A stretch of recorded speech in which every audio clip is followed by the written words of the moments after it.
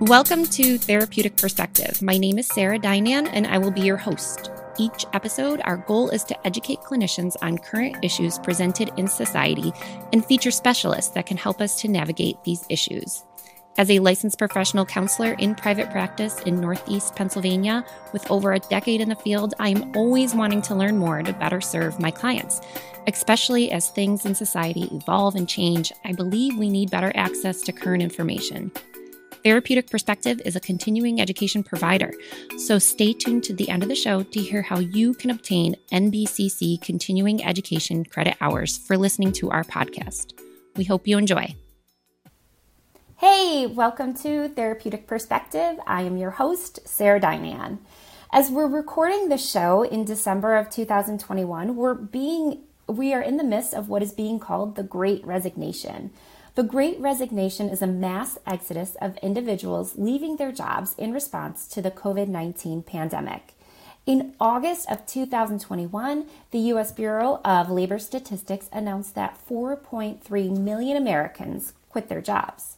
It is obvious that with this staggering statistic, in our offices, mental health clinicians are inevitably seeing this contemplation of leaving a job discussed in session.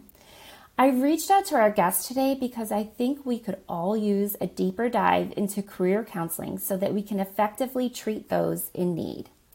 Career counseling is one of those core competencies that is needed to be a licensed clinician in the United States.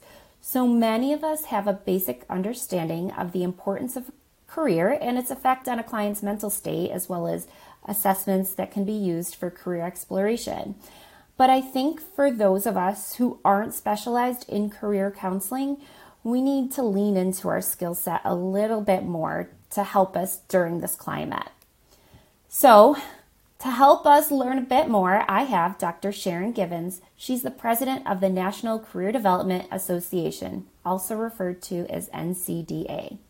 She comes to us with a tremendous amount of experience, and I'm so honored that she agreed to come on the show. Sharon has an undergraduate degree in social work with a minor in psychology. She has a graduate certificate in psychiatric rehabilitation. She has a Master of Science in Counseling and a Master of Education in Adult Education. Sharon also has a doctorate in Curriculum and Instruction with a Cognate in Counseling.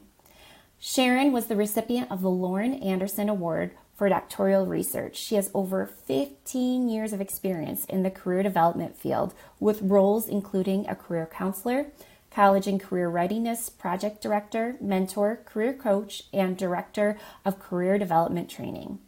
As a career and college readiness project director in her home state of South Carolina, she has developed two major career development infrastructures that has enabled over 20,000 students across the state attend college or obtain successful employment.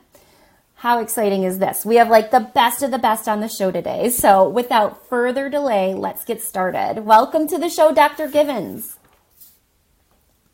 Thank you. Thank you so much, Sarah. I'm certainly happy to be here. We are so glad to have you. But can you start with us a little bit about your role at NCDA and the path that you took to get to this role? Absolutely. So I'm actually the president of the National Career Development Association, and it is the largest career development association in the world. And we have members, of course, within the United States, but also at least 30 other countries. And our membership consists of career counselors, counselor educators, K through 12 career specialists, and then people like me who are in private practice, and also individuals who work at universities and career centers. So the path to here, one I would say is probably very complex, but certainly very rewarding, because I started my journey in terms of career development and working with K through 12 and actually developing infrastructures for career and college readiness, particularly for students who lived in poverty and students who were first generation. And so I've always had a love for career development, even as a counselor and helping individuals with their work. And I just really wanted to make that, I guess, a little more formal and actually establish myself as a true career counselor. But along the way, I became a counselor educator where I actually prepared other counselors, which was very, very rewarding.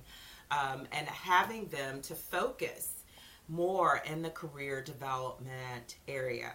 Actually instituted a full certification, career development certification within the Counselor Ed program. And then I decided to go back to practice, and my specialty is integrating career development and mental health. I became involved and made NCDA my home several years ago based on the resources and the other career development experts. I thought this would be the perfect place for me to develop and grow as well. I started facilitating their career development training programs and then started to help them develop their training programs. Started to participate on committees and councils, and now here I am. Very cool. So it seems like throughout your career, you've always had this passion for career development. Yes, yes. So let's talk about what you've been seeing recently with the Great Resignation in response to the pandemic. Can you give us like a little overview of what the Great Resignation is? Sure. Of course, I think you did an excellent job, Sarah, of kind of defining that in the beginning of it being this real mass exodus. And people are saying, well, wow, did everybody just get up one morning and decide to leave their positions? So I have a couple theories when it comes to that. Many of these people have thought about doing something different. And so what has happened during the pandemic where people were working from home or either they were furloughed, they decided that this is not the only thing that I can do. And when we all have multiple skills, we get to decide where we want to contribute those skills and what environment, what organization, and then we look at how we'll be compensated for that. So many of it I would attribute to what I call the I can syndrome. They did it because they could. Many of them were like middle managers. They had maybe 4-year master's education, not all of them, but they decided they could do something else. They realized there were other opportunities and options.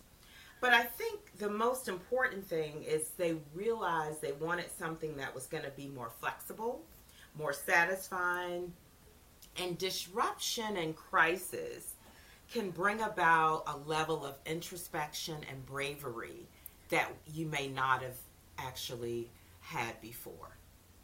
Can you talk to me a little bit about, that bravery? Do you feel like it's almost people got a taste of, like once everything shut down, they got a taste of flexibility, maybe a taste of little family time, and then that helped the bravery to be like, I want more of this. Let me see if I can get this, fill these needs.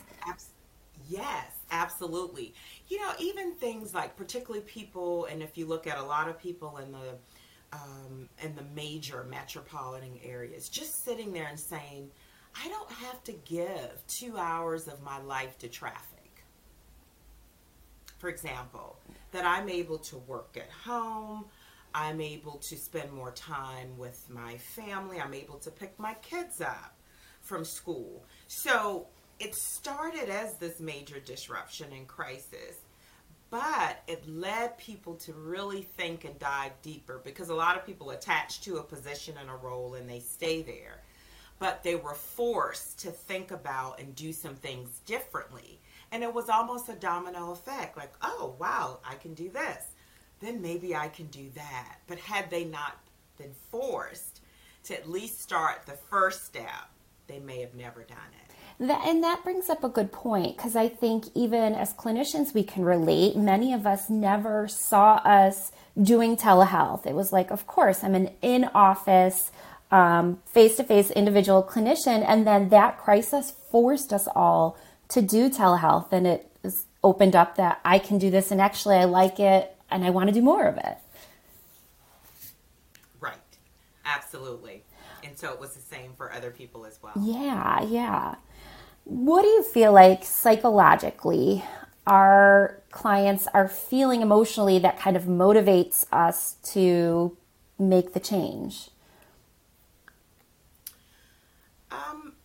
A couple of things. I think psychologically, people are motivated by flexibility. I think they realize, wow, I can get the same level of work done in the comfort of my own space. I think particularly adults, if you look at the whole concept of adult learning and practice, adults, we like flexibility. And depending on the nature of the work, it may have been somewhat confining. So I think the flexibility factor has been a great motivator. For people, and seeing that maybe they didn't have that flexibility, and it could have been triggering some anxiety because they didn't feel like they had enough time to meet family needs, or maybe depression because they were sad about some of these needs not being met, and then seeking, hey, I can do this. I have this skill set. I was forced to use this skill set, and now I want to amplify it and do more of it. Absolutely. What do you feel like for individuals that we might have sitting in our office, us as clinicians are there to kind of hear, what are some of the things that we would be able to pinpoint that say that person might be burning out and it might be time to pull out my career skill set? Well, one key factor is level of motivation has significantly decreased. They're not as productive as they once were, because that's always one of the things I look at, productivity. Like, are you still completing the number of tasks that you once did before? Are you completing them in an accurate way? Because that tends to be a great indicator. Also, their level of satisfaction has decreased. They're having anxiety regarding going to work. They're not able to focus. But the key is it's starting to now impact their mental health. And that's when we're seeing the anxiety, like they are depressed. And so we know that we've now moved into a different realm. I get what you're saying, because there's a certain measure that we might all struggle to get out of bed to go to our jobs. We might all feel like there's an aspect of our job that we don't like or we don't favor, and maybe in that one specific area we're not productive, or not as efficient, but we still get it done. It seems like there's a certain level of like normalcy with a job, but when it starts impacting your mental health, and now we're really seeing some signs and symptoms of anxiety and depression, that's when it's really concerning. That's when it's really concerning, absolutely. Yes. Yeah. So, I think too, when we think about this problem at hand, so much is being written about teachers and the burnout that they're feeling in the classroom, primarily because the pandemic has forced an increase of demands on them. For many teachers, they have to they've dedicated like a significant amount of time and money into their careers through undergraduate degrees, master's degrees, and we know that, they might feel stuck because they've invested all this time and money into their career fields. And, I think some of the teachers were hoping that the demands were temporary, but at some point, hopefully we'd get back to pre-pandemic classrooms where students weren't out for 2 weeks at a time, and debates over masks and vaccines weren't saturating the school board, and they're now sometimes there's teachers in our school district that are doing both in class, in-person instruction and hybrid instruction,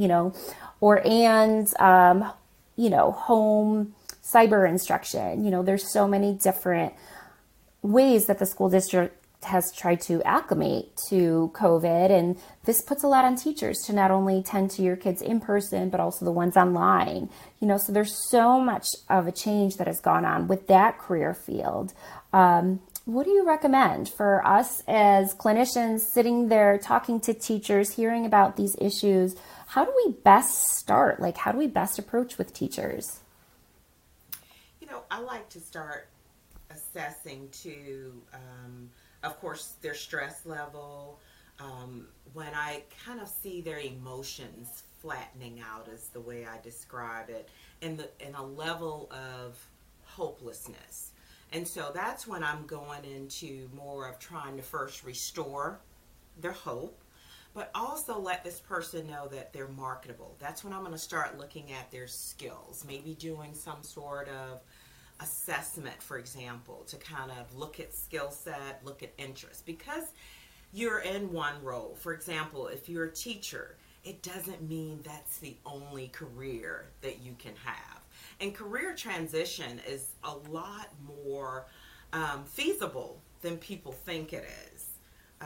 We are able to actually kind of vacillate into different areas, but we have to be willing to explore.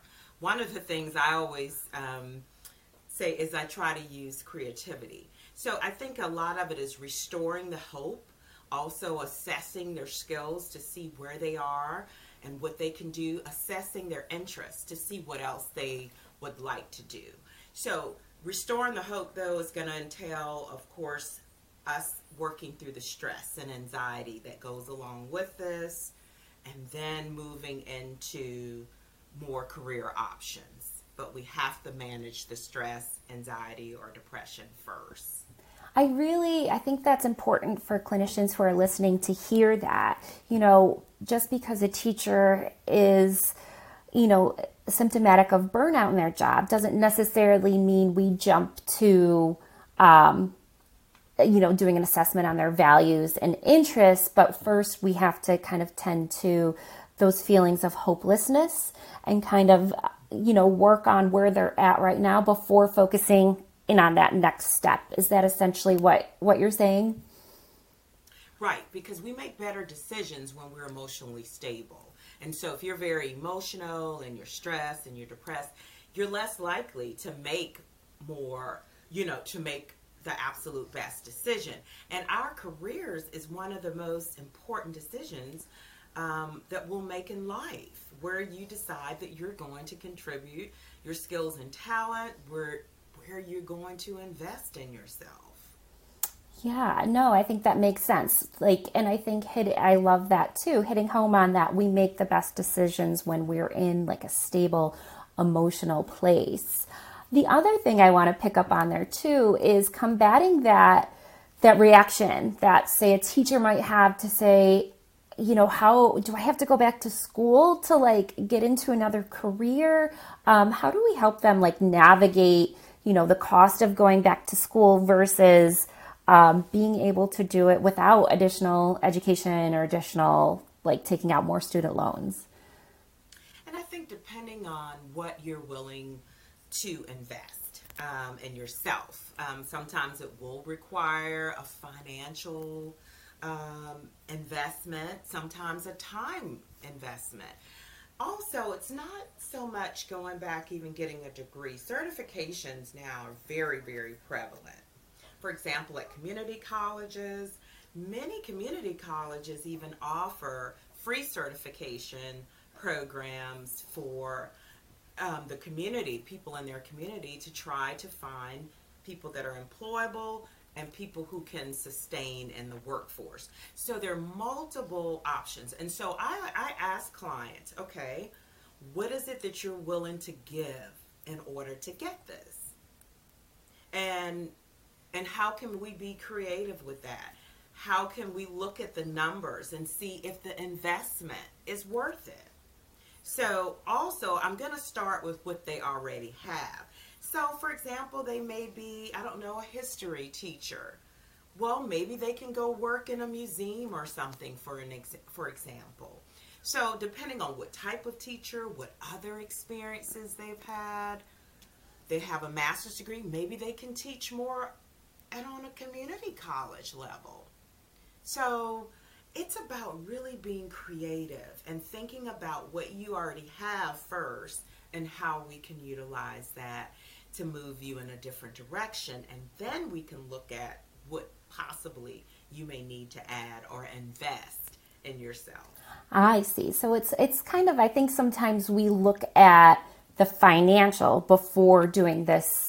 Like we use, sometimes teachers would come in, well, financially it's too much, without then exploring these other interests and what that might look like. So Dr. Givens, what you're saying is let's focus in on your interests, your other areas and things that seem interesting in your career, and then we'll look at the financial commitment. And we'll look at that. Because people tend to close doors sometimes before they're open.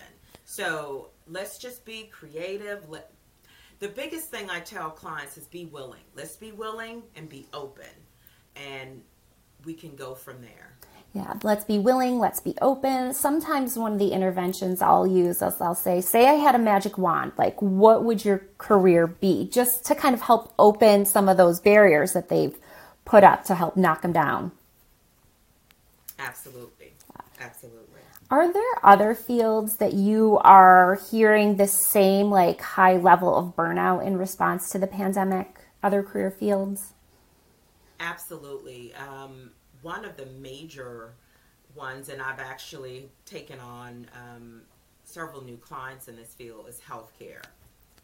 Healthcare and also retail. But healthcare has probably been the field that's, of course, been impacted.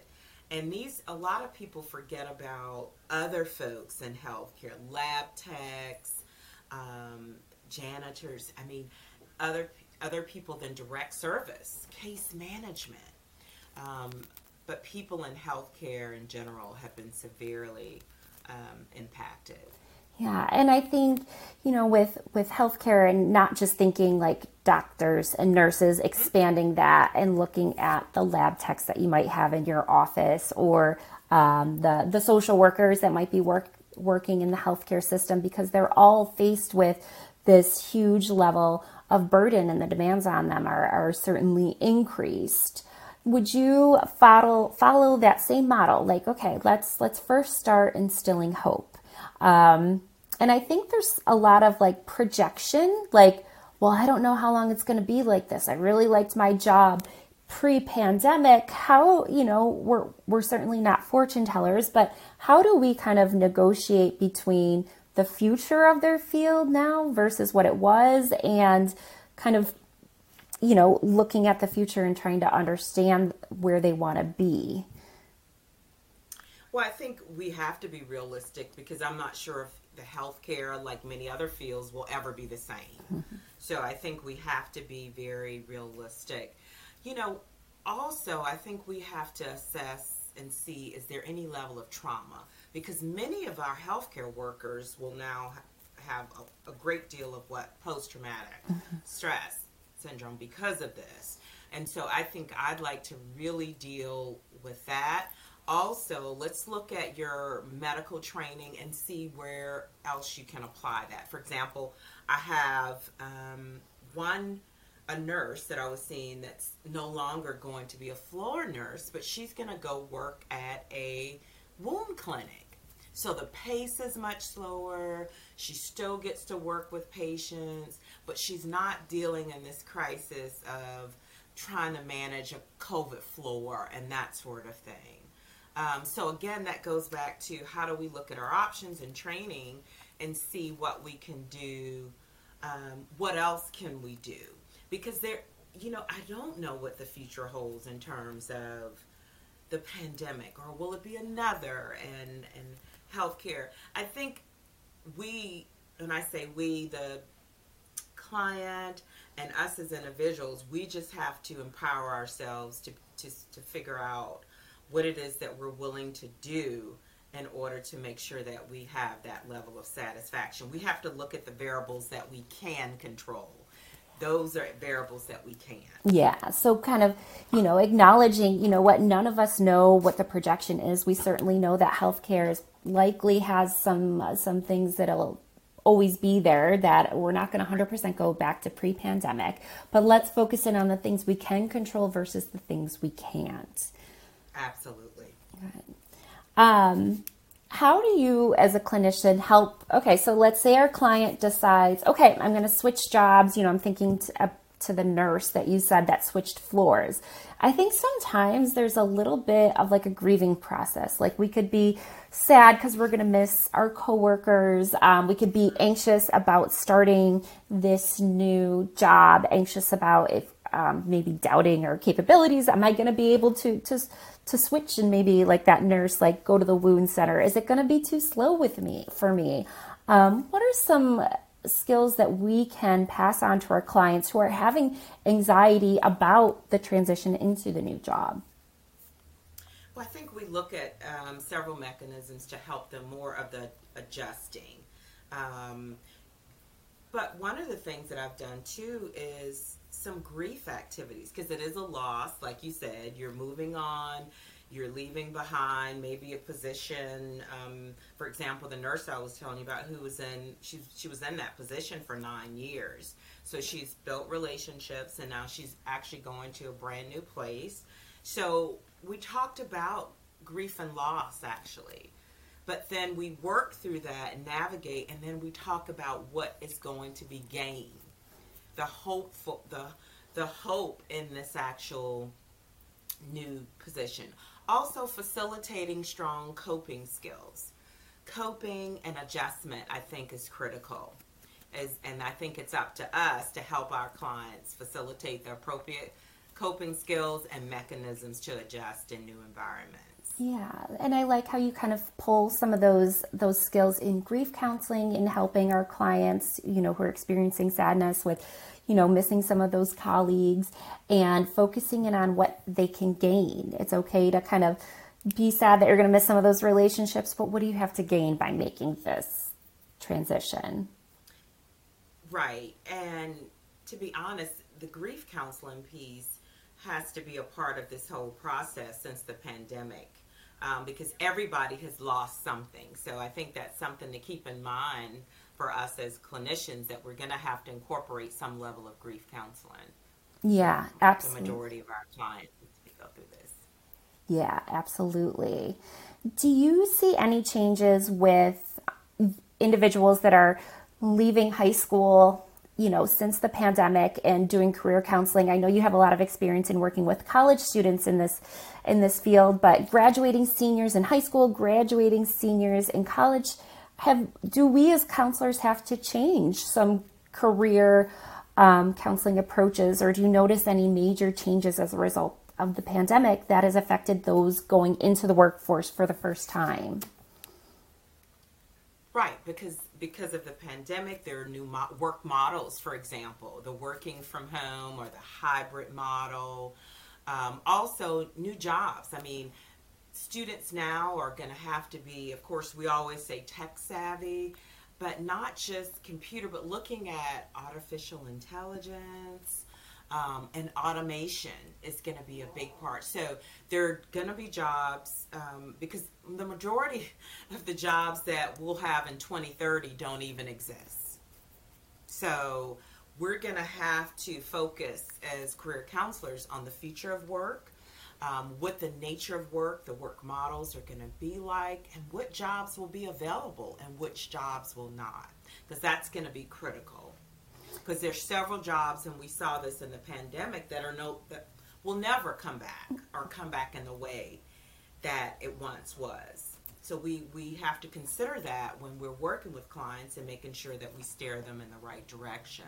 Yeah, absolutely. And I think like one of the big industries that I feel like has changed and will forever be changed is maybe the restaurant industry. I think there's so much more of this focus in on, takeout, that a restaurant may have never had that much volume of a takeout, but that's certainly now like an expected facet of it that the pandemic kind of forced upon all restaurants.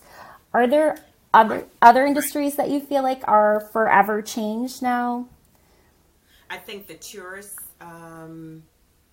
industry definitely, I'll say tourist hospitality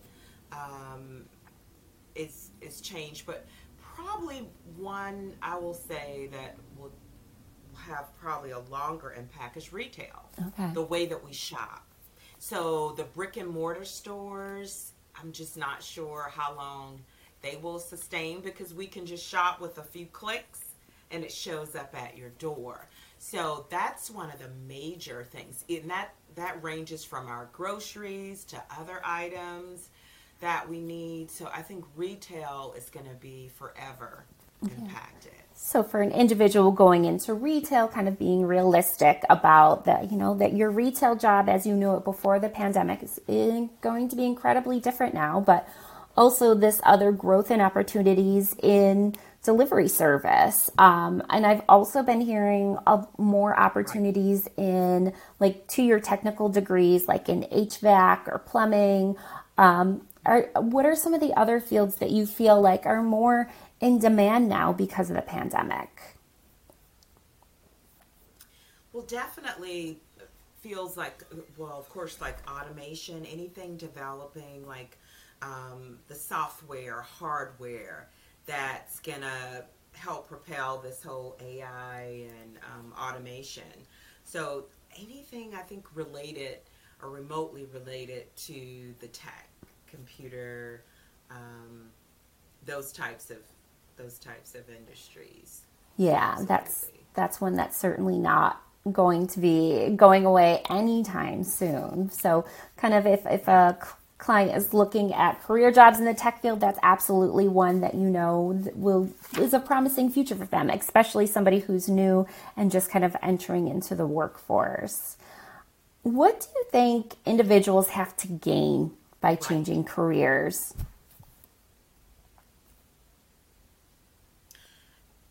I think of one word, more satisfaction. And I think we sometimes don't think enough about our personal satisfaction when it comes to work. Sometimes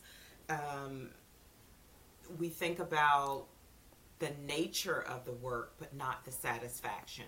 Also, enhance career identity because we truly identify with the work that we do. So I think those are the two major factors, career identity and career satisfaction. Yeah, having that career satisfaction, having that career identity that you really feel good about. Because I have a feeling for those who might be in a field where they're feeling burned out, it just doesn't feel good to have that be a part of you if they're not happy with the work that they're doing. Absolutely. And I can certainly see, especially in the healthcare field, because they're so inundated with patients, and if you're not feeling good about the work that you're doing, that just really amplifies the dissatisfaction with the job. Right. Absolutely right. With more clinicians now since the pandemic having to use career counseling interventions, what assessments and resources do you recommend, especially for master's level clinicians who are not like certified career counselors? What are we qualified to use and what do you recommend? And so, of course, career assessments have various levels. I would say my favorite, and it's my favorite for a couple of reasons. It's very easy. There's no major level of interpretation. And that would be ONET because it's free. And you can just have the person go online, take the assessment, print the results, and you go through that. And what it yields is various interests, but also jobs because of your interests that you indicated on the assessment. What would be some of those jobs that would be good for you? There are a variety career thoughts inventory, and that may require a stronger skill set or knowledge base with career in the world of career development. I like to begin with the life wheel, where I assess their current satisfaction, how they feel, what they like about what they're currently doing, and then go from there. Also, using a little bit of motivational interviewing to try to get some information from them. One of my other favorites is called the Problem Space Decision Worksheet, where you look at different interests. You draw a circle. The size of the circle indicates your preference. And so it's a good visual. I've found that by clients seeing things visually, it can make a difference once they're done. Like, oh yeah, I really do want to do this. Card sorts are really easy for clinicians to use. I mean, because what the client is doing is just ranking like their level of motivation or their level of interest. And so you can get some that assess interest level, different occupations, but that would definitely be something very simple that you can use whether you're actually a trained, of course, career counselor. Okay, so it sounds like it's using some values inventory, using card sorts, and having that visual representation, like you said, kind of drawing some circles, and based on the size of the circle, that's what's important to you. When Absolutely. You first mentioned ONET, can you give us the website? Is it O? Sure, and it's easy to, it's the ONET Interest Profiler.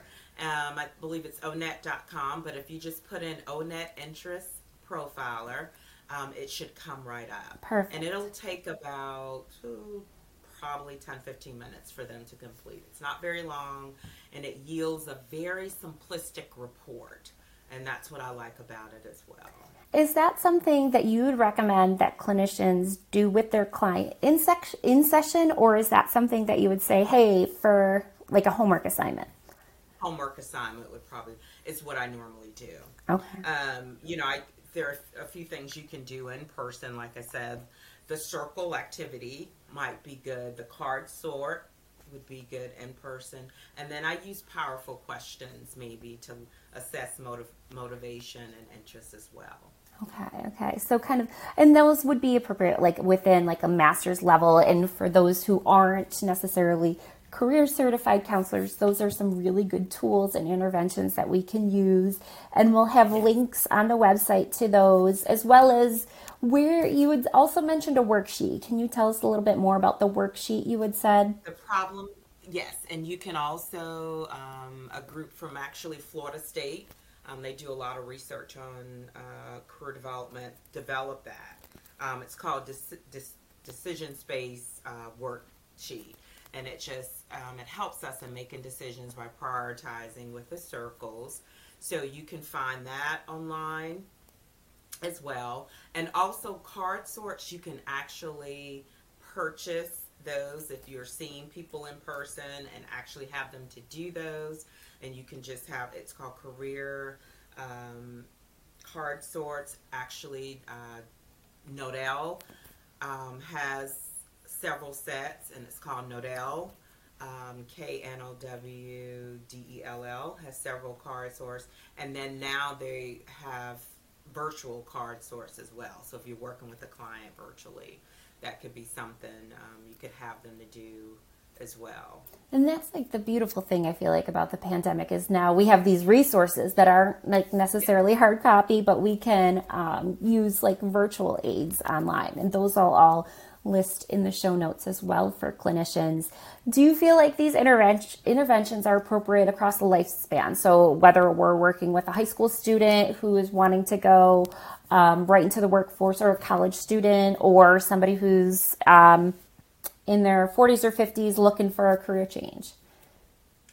Now, and there are some, of course, K through 12, there are some assessments that specifically designed for them and worked out. But one of the things about ONET, like you could give that to a high school student as well as an adult or somebody that's in transition. Okay. So that's one of the ones I think are very, very flexible. with as well. with helping, across the lifespan. And I do Absolutely. yeah, and I do feel like because of the increased in demands on schools and especially school counselors, I know in our area, I feel like I have a lot more high school students feeling kind of without the support that they would anticipate from their guidance counselor or school counselor in their school. And they're looking to us to help with helping them navigate their career. So a lot of these interventions would be appropriate. How in depth do you feel, and how much knowledge do you feel a non-certified career counselor should have in being able to help high school students kind of navigate where they want to go next? I think it's important. One of the things I say is, so every school has what? Some sort of coach. I feel every school should have someone dedicated to career services, because you're looking at preparing this kid for what they're going to do with the rest of their life. And so I think they should have some general knowledge to be able to facilitate, because that, depending on the age where this kid is, they're either looking at awareness. If they're 7 years old, we should really be doing career awareness at that point. And if they're older, then we're looking at what? Career exploration. Like, let's explore. Let's do some sort of internship, some sort of job shadowing. So we need someone that can dedicate themselves to that work. So that's always one of the things that I'm pushing. And we do have states, for example, North Carolina, South Carolina. There's a dedicated individual in South Carolina, elementary, middle, and high school, that does career development. No way. That's awesome. I know in Pennsylvania that's not a requirement, but I like that model of having that one dedicated person, even as young as the elementary school, kind of working with the students on career exploration. And they have to go through NCDA's Facilitating Career Development Training Program. That's a requirement for those roles in those schools. Okay. So, that I think somebody has to have the knowledge to do this work. Yeah. So, like I said, you have some sort of coach in every school. Yeah, to help. I think we need to have a career person that's dedicated to helping these kids prepare for the rest of their life. I agree. And I think especially for our listeners who are school counselors, they're probably feeling like they have so many hats, right? Especially if they don't have a career coach in their school, they probably feel like they have to be a little bit of the career counselor, a little bit of the emotional support, a little bit of the schedule, a little bit of the liaison between students and teachers and parents. And that would be one role that could be, just the focus area of one individual. Just the focus area of one individual. You're exactly right. Yeah. Again, we go back to the word investment. Mm-hmm. Making that type of investment in these students could yield what? A much sustainable and prepared workforce. We talk often about the number of jobs available. In many cases, people aren't trained to take the jobs. And I think we're going to see more and more of that after this pandemic. They don't have the tech skills. They don't have the level of training needed to do these jobs. Okay. Yeah. So without having that career person, we could, especially after this pandemic, really be doing our kids a disservice without having that person dedicated to kind of helping them navigate what the world's going to look like in the future going forward as a result of this major shift within our lives. Absolutely, because who's going to do it? That's the question that I always ask individuals. If it's not done, I mean, most parents, and if they were like mine, well, go to college. Okay, what do I do when I get there? So, or make sure you graduate from high school. Great, now what am I going to do after that? So, if it's not done in the school, who's going to do it? Yeah. It's the question. Yeah, absolutely. Who's going to facilitate that process? Absolutely. And that could be like a big thing that's missing in helping these kids get successful, stable jobs after graduation, whether it be from college or high school. Right. because the preparation should actually begin well before they graduate. Yes, absolutely. It should have started in elementary school, essentially. Absolutely. Yeah. Absolutely. How much of it, if we have a private practice, right? You have your private practice. Say we're not advertised as a career counselor. How often do you feel like kind of at least some talks about careers should come up in session? I think very often because, and I think for most clinicians, it's really not on their radar per se. I'm dealing with stress, anxiety, but work is such a significant factor of our life. How can we not address that? Yeah. And in most cases, it's either a strength, and when we look at the composition of the person's life, it's either a strength, or it could be a variable that needs to be developed, or a weakness per se. So if it's a strength, then we use that as an asset to help us through some of the other issues. Sometimes it's the work that's generating a lot of mental health issues. So we can't not deal with it. Yeah, we're almost not treating the root of the problem if we don't identify that work could be the main catalyst for a lot of this anxiety and depression. It could be, or it's always going to be some sort of variable. I always say, or at some level, it could be significant to the other work that we're doing with the client. Yes, I think we have to at least inquire or address, because career, we're not satisfied with something that we're doing for 40 or 50 hours a week. What does that do to our mental health? Yes, absolutely. That's a huge chunk of our time, a huge chunk of our life that's dedicated to career. And if we're not keeping that in check, if we're not fulfilled with that, that's going to have a significant impact on our mental state. And I think too, I focus in and working a lot with adolescents. And I think especially those adolescents who are in their sophomore, junior, senior year, a lot of their anxiety could be coming from uncertainty associated with what they're going to do after college. I think sometimes the schools focus squarely on, passing these classes, focusing on scheduling for next year, getting your diploma, but some of their anxiety could be coming from, well, what do I do next after I meet these goals? What if college isn't for me?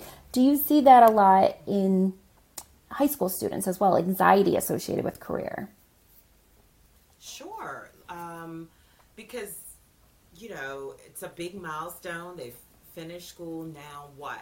And that's what I really like about schools that have strong work-based learning programs, for example, which can incorporate some sort of job shadowing, internships, because it gives people, a strong knowledge base of what several jobs are like.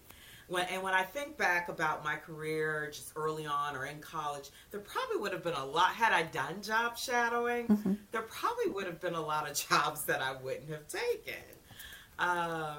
So I think incorporating that work-based learning in these schools is very, very important. Yeah, and I think even if the school isn't focusing in on job shadowing, that could be something that we as counselors can encourage for them. And I think sometimes, especially for younger clients or older clients, sometimes that can be intimidating just to cold call and not have that, hey, I have to do this because of an assignment, can I shadow you? But just to say, I'm interested in this field, can I shadow you? And I feel like that's a very appropriate question to pose to, especially in a field that you're interested in. Wouldn't you say? Absolutely. And you can say you're seeing this 15-year-old, give them a few exercises to do. I want you to come back with 3 careers the biggest thing too is I like to tell individuals, look at what the requirements are to become that person, because you have people like, oh yeah, I'm going to be a doctor or be a lawyer. They don't realize, for example, how long you have to go to school. So have them to do a little research, and y'all talk about it, and say, would you like to work 60, 70 hours a week as a doctor? I mean, make it educate. I call that the psychoed piece, informing them about the different career choices.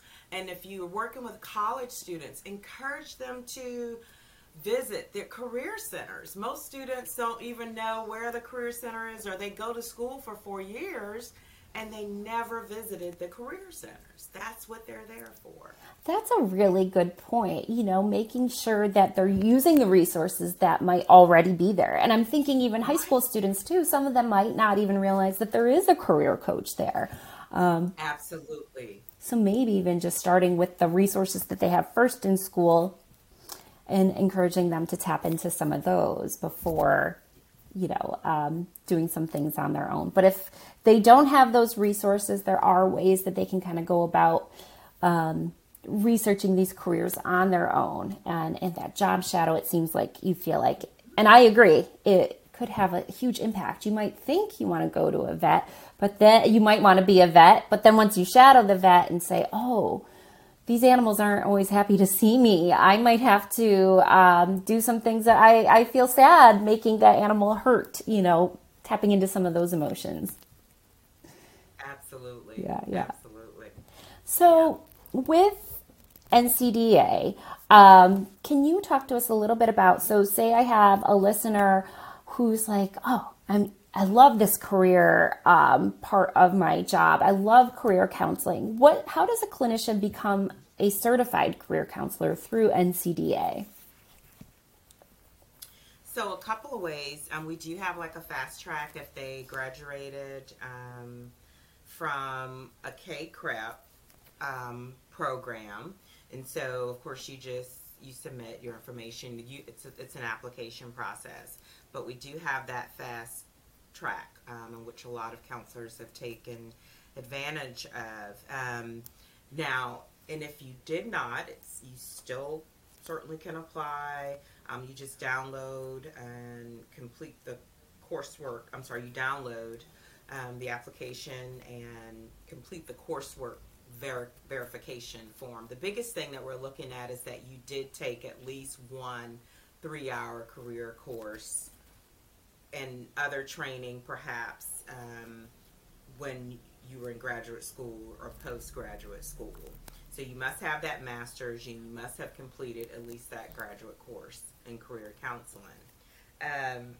There's also an assessment that you will take that's related to, of course, the career counseling theories, practices, and then you will be issued your credential. Very cool. So of course, professional development is actually required as well. Okay. So let's take me, for example. So I graduated from the University of Scranton, which is K-CREP accredited. All I would have to do is go online at NCDA, apply, verify my coursework. I'm assuming you guys would want a transcript of some sort to verify that. And then the assessment. Is this an assessment that clinicians have their resources to prepare for the assessment? We have study guides for all of our credentials. So absolutely. Because, you may have been out of school a while and you might need to refresh on those. Okay. And how about, so let's go to that place of cost. How much would it cost to be a certified career counselor through NCDA? So the application fee is $125. Okay. I believe, and you have a maintenance fee every year, just like any other credentials or license that you may have. Okay. And so say we're like, I don't know if I want to be a certified career counselor. What are some resources that we can pass along to clinicians that NCDA offers? So the I think one that would be most helpful would be our flagship training program, and it's called Facilitating Career Development. And typically it's about a 8 to 10 week class. And when I taught it at the university, it went for 6 hours of credit. Oh, wow. And so it's a 120-hour training program, various competencies. So it has theory, it has helping skills, or a lot of the things that you're familiar with, but it has a dedicated chapter, for example, on assessments. Okay. So, which is really, really helpful, which tells you like which assessments that you're able to provide, to actually administer, which ones you're not, that sort of thing. So that would probably be the best option. Like I said, in order to be a career specialist in a school, for example, North Carolina, South Carolina, you have to go through that program. The program also leads to 2 credentials.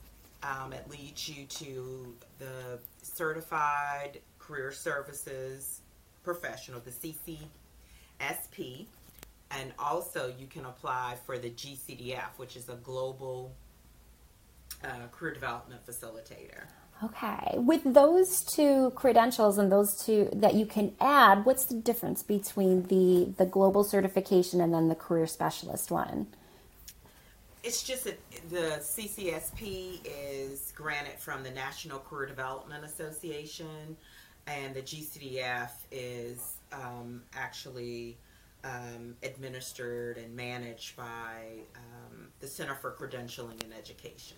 So it's just, but once you complete the course, you're able to apply for either one or both, whichever your preference is. Okay. So that course, can you give us a price point on the course that NCDA offers that can... Sure. So we have lots of different providers, and the course, the provider actually sets the price, and the course typically ranges from probably $1,100 to maybe $1,500. Okay. So it's as if you were going back to school and taking a course. It's like that same cost that you'd be paying for tuition, but you walk away with, after that course, getting additional credentials there. Well, certified. And you are prepared to apply for those additional credentials as well. And you get a really, really good course book that has some good reference material that you can use beyond the class. Okay. And I think that's huge to know. And so it's, you take the course, it'll prepare you for that assessment, and then you also have these resources that are valuable to you to have in your practice, to have on hand to pass along to clinicians. Absolutely. Very cool. Yes. What do you think clinicians... go ahead. Sure. And I was going to say, depending on your instructor, is like I have several resources, for example, that are within my virtual platform that my students can have access to. Can you talk to me about that? What are some examples? So it could be sample, for example, different links to assessments, different resource guides. It just depends on the chapter or the competency. But I'm big into resources. I just think we need as many as possible to do the work that we do. Yeah, I agree. And I think the more knowledge and the more access that we have, the better we can then serve our clients.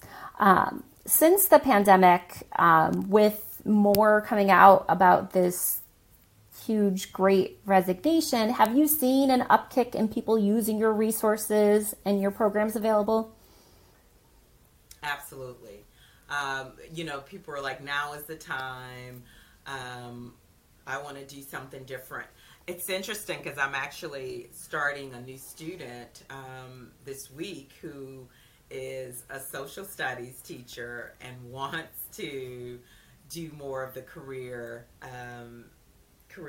counseling in the school versus the actual teaching. Hey, that's really cool. So, and I think this is really specific for North Carolina and South Carolina, where you mandatory have to have that career specialist at your school. So if you're in one of those areas and you have a teacher who's feeling the burnout, there's ways that they can access NCDA resources to just, it's an $1,100 commitment, it sounds like, to go through that process and take the assessment and then get credentialed. But now, because like we were saying, this whole Great Resignation, like this teacher is not in one of those states. Okay. So I'm seeing more, people just around the country looking at this program to also, for example, become a career coach. Okay. Because that's an option as well, because they know that is so needed at this point in time. And they may not have, or they may have a degree in higher ed admin or education. It may not even be counseling. And so a lot of people are like, I'm going to go through this program and set up my own virtual career coaching business. Ooh, I love this, Dr. Givens. So, okay, for us as counselors, we can go through this process, get credentialed, but even for people that we see that might be a hairstylist, but have been talking to people sitting in the chair about careers, and now they want to be a certified career coach, they can use the NCDA resources to make that happen. Absolutely. Absolutely. And so I encourage people to particularly go online to NCDA.org and look at our credentials, and because the pricing and all that, sometimes it's so much. I may not have said that completely correct in terms of the career. I think it's $125, but it's all well laid out, the requirements, the study guide. But we have, like I said, the best resources. Our conferences are really, really, really rich. And that's where you get to network and you get to hear speakers from all over the world. And just really be involved in that career development community. So consider that, of course, as well. But the training program, there's nothing else, to be honest, like it. That would compare. Yeah. NCDA is the one that you want to go to for more information on careers. Any final thoughts before we wrap up our show, Dr. Givens?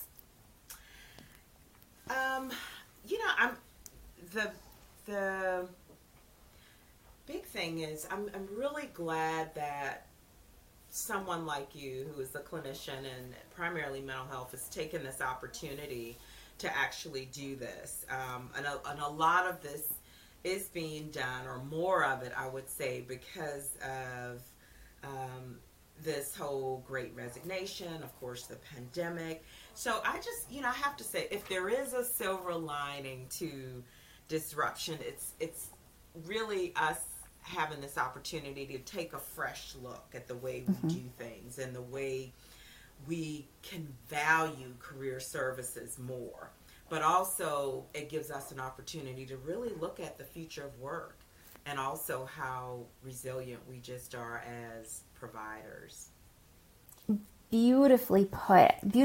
And that's exactly the reason why I wanted to have this show, because we're in a moment right now where so many of our skills have been pulled that we might not have otherwise tapped into. And I think career is one of them. And so my hope is that in this show, there's some takeaways that you can use with your clients in sessions, and also research or resources so that you can learn a little bit more. So, well, thank you so much, Dr. Givens, for coming on our show today. We'll have links online to all the resources that we talked about.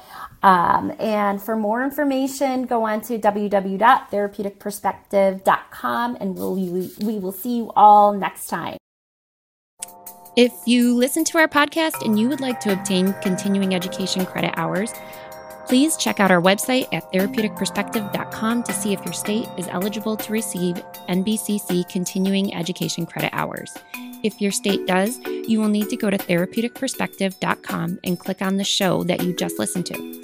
From there, you will see 3 links to 3 online documents to complete. These include an attestation, quiz, and evaluation.